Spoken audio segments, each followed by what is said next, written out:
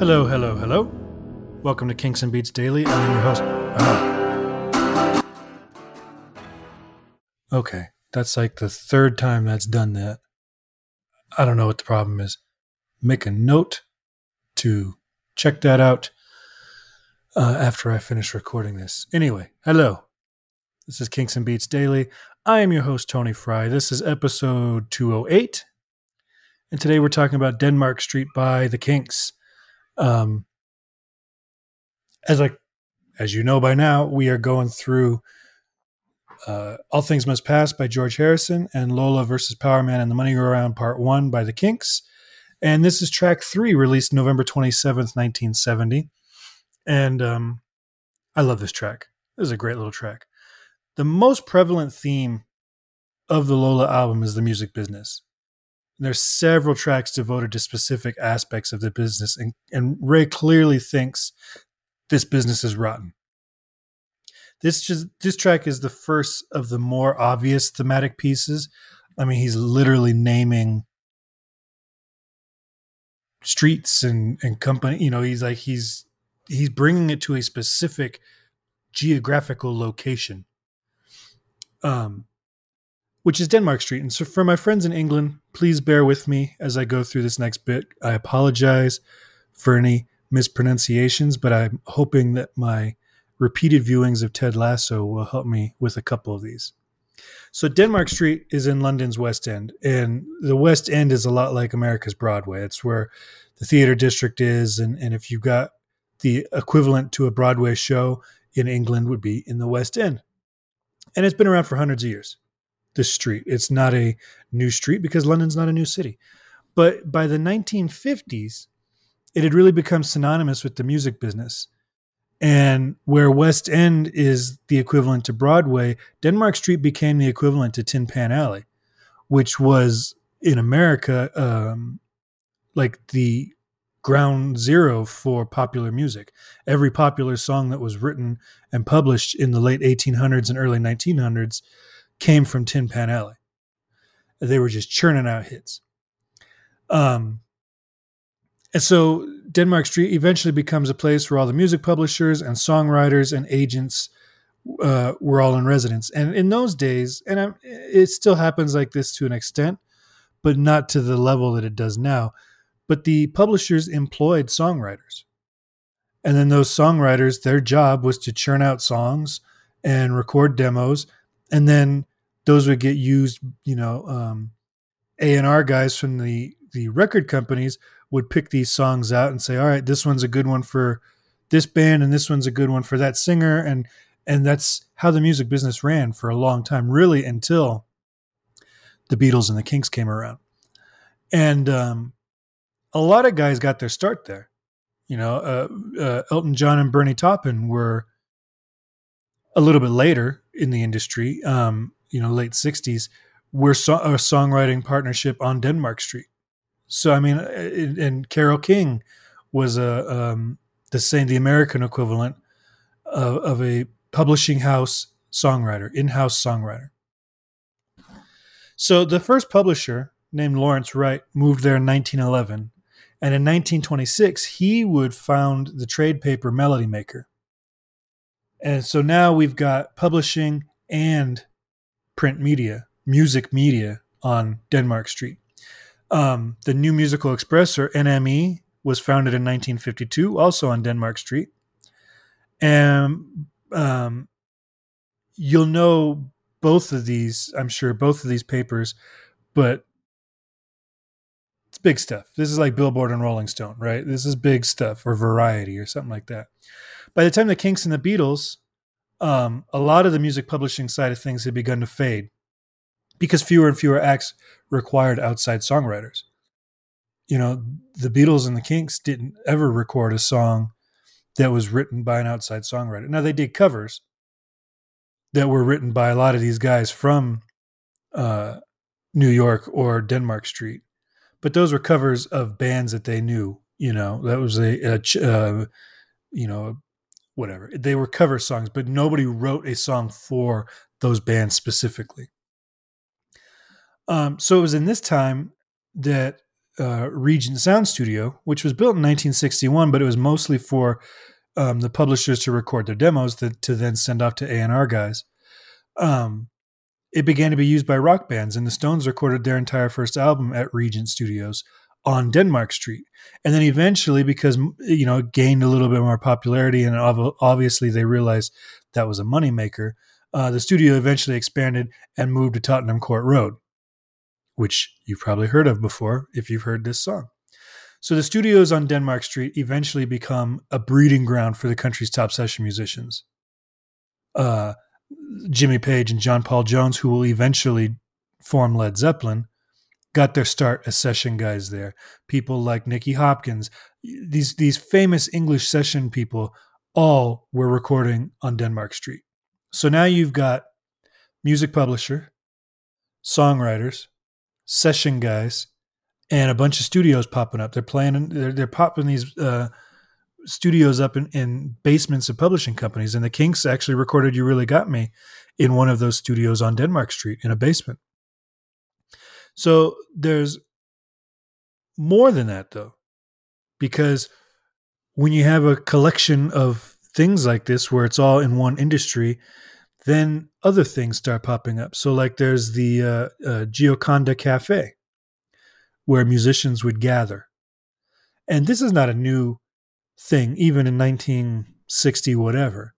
There's stories of classical composers meeting at a cafe in France and having these group conversations and stuff.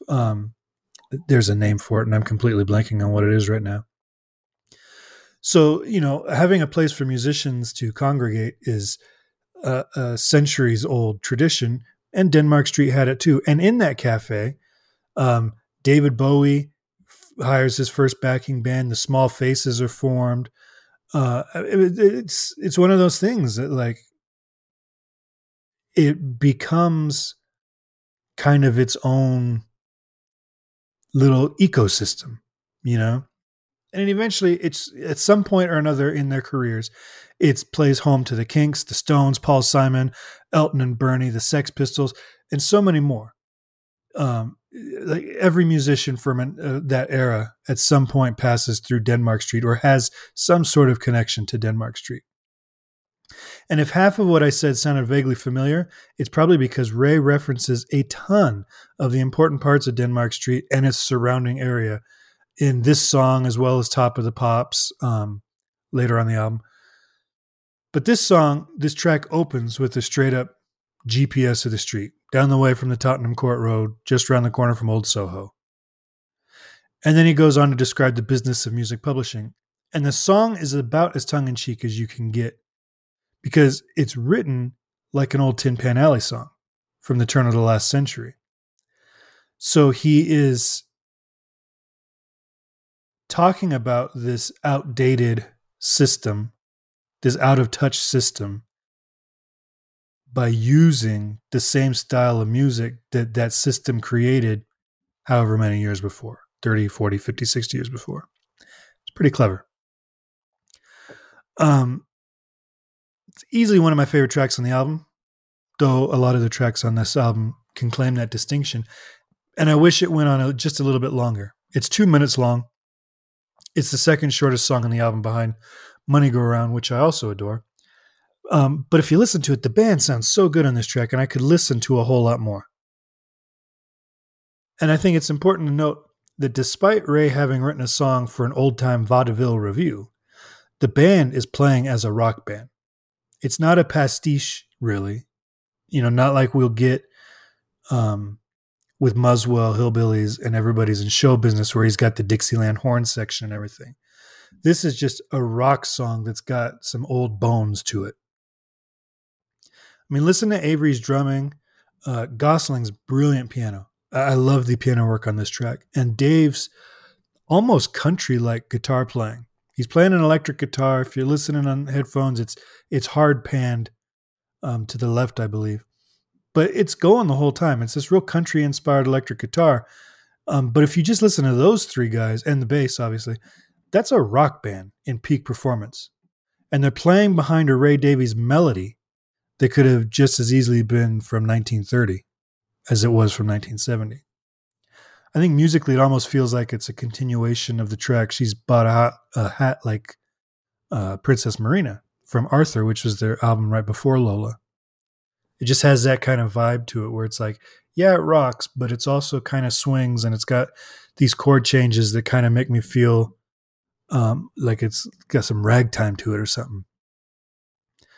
I think lyrically, it's top-notch Davies snark. In a couple of verses, he transitions from paying homage to the Denmark Street heyday to totally shredding the music industry. He opens with, "You can hear that music play anytime, on every day, every rhythm, every way," which sounds nostalgic. This sounds like a good thing, but then he immediately illustrates the out-of-touch nature of the business with the line, "I hate your music and your hair is too long, but I'll sign you up because I'd hate to be wrong." I mean, that pretty much says everything it needs to say, especially at that time in the business.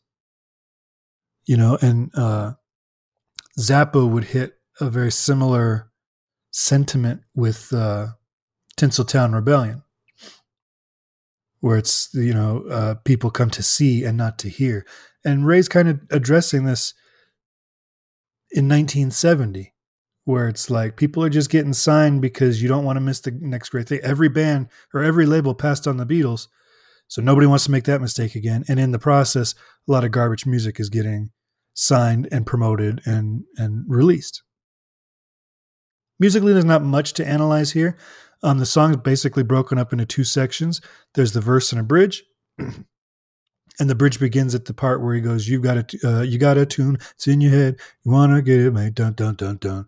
Harmonically, it's also pretty simple. For the verse, Ray pretty much sticks to the primary chords in the key of G, but he makes it interesting with the descending bass lines to link the chords. So all that stuff, they go dun, dun, dun, dun, dun, dun, dun, dun. That's just two chords, but he's got these descending bass lines to kind of give it some movement where there isn't really any movement from a harmonic stance. I can't stress enough too. I'm sorry. The bridge still in G. Plays a few old vaudeville tricks with the chords. That dun dun dun dun dun dun dun dun. That G to the E major, which we talked about, I believe in Strangers. I think Dave used that same chord progression. That's a very kind of old fashioned little trick because it just goes chromatically down. It's dun dun dun dun. But it's cool and it works here. But that's really the only deviation from the key of G that there really is in this song. He really sticks to just 1-4-5. So harmonically, it's cool, but it's not much to write home about. The greatness of this song is in the lyrics and the performance. And as always, I have to tell you, listen loud on headphones because it's a good performance and it's a good listen. And at 2 minutes long, just hit it on repeat. Listen to it a couple times. The track wasn't released on any singles. I mean, it would have been a cool B-side, but this was never going to be an A-side single, obviously. And it's rarely included in any compilations. I think I found one compilation that it was included on. But it was included in the West End musical Sunny Afternoon, which, if you don't know, is a jukebox musical that uses Kinks songs and tells their story. And it appears on their cast recording. Their version's a bit slower, so I don't think it has the energy of the performance of the Kinks. And I think the song suffers a little bit because of that, but it is a solid rendition. It's fun. That's about all I've got for this one. I mean, it's a 2-minute song that I just spent 15 minutes talking about, so that seems fair.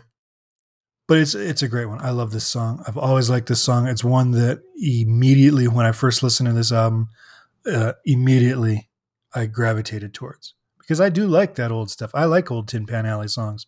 So this is kind of the best of both worlds for someone who likes rock music and old, 1920s stuff.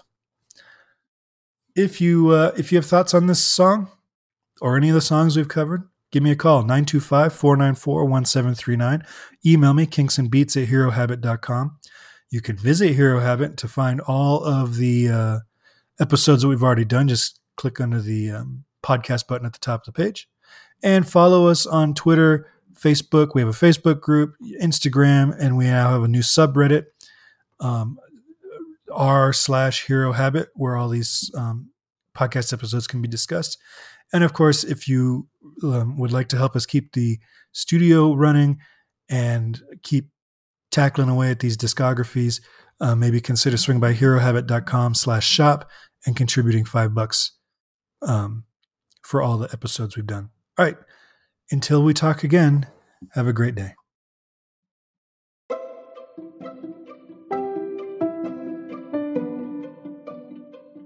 This podcast is presented by the Hero Habit Podcast Network. Swing by HeroHabit.com today to comment on this episode and poke around our growing database of sports and pop culture news, reviews, and collectibles. HeroHabit.com. Collect your heroes.